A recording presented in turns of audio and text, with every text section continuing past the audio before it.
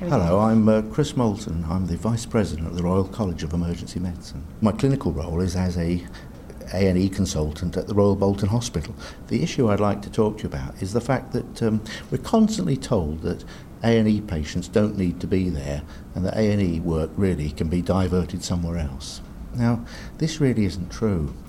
We looked at a group of A&E patients on one day in March last year, and we know that actually only 15% of them really can be seen by a GP.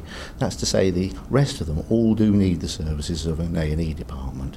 And this is a kind of very pernicious myth really that people can be treated elsewhere, because it means that millions of pounds is spent trying to divert people to other places, when in reality they truly do need the services of a major district general hospital.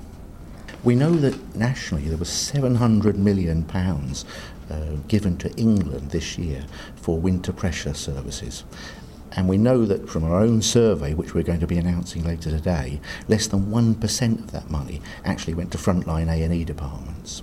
Now that's not very much, is it? 1%. It may be that the rest of the money was spent wisely, but nobody seems to know where it was spent and what it was spent on. And if it was spent on things like admission avoidance, diversion from A&E, the first problem I started talking about, then it wasn't well spent, because I'm afraid more people are coming to A&E, we've got more bed blocking, and any sort of money that was spent in that respect hasn't been well spent this winter.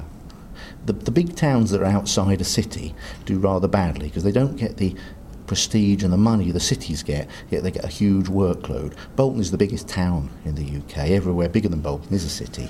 It's very, very multi-ethnic now. We've got something like 200 languages spoken in the town.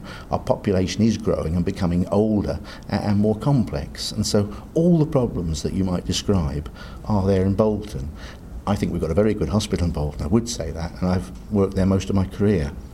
But these problems are very pernicious for us, and we do need to recognise that there is a big frontline responsibility of the health service that it's got to step up and meet.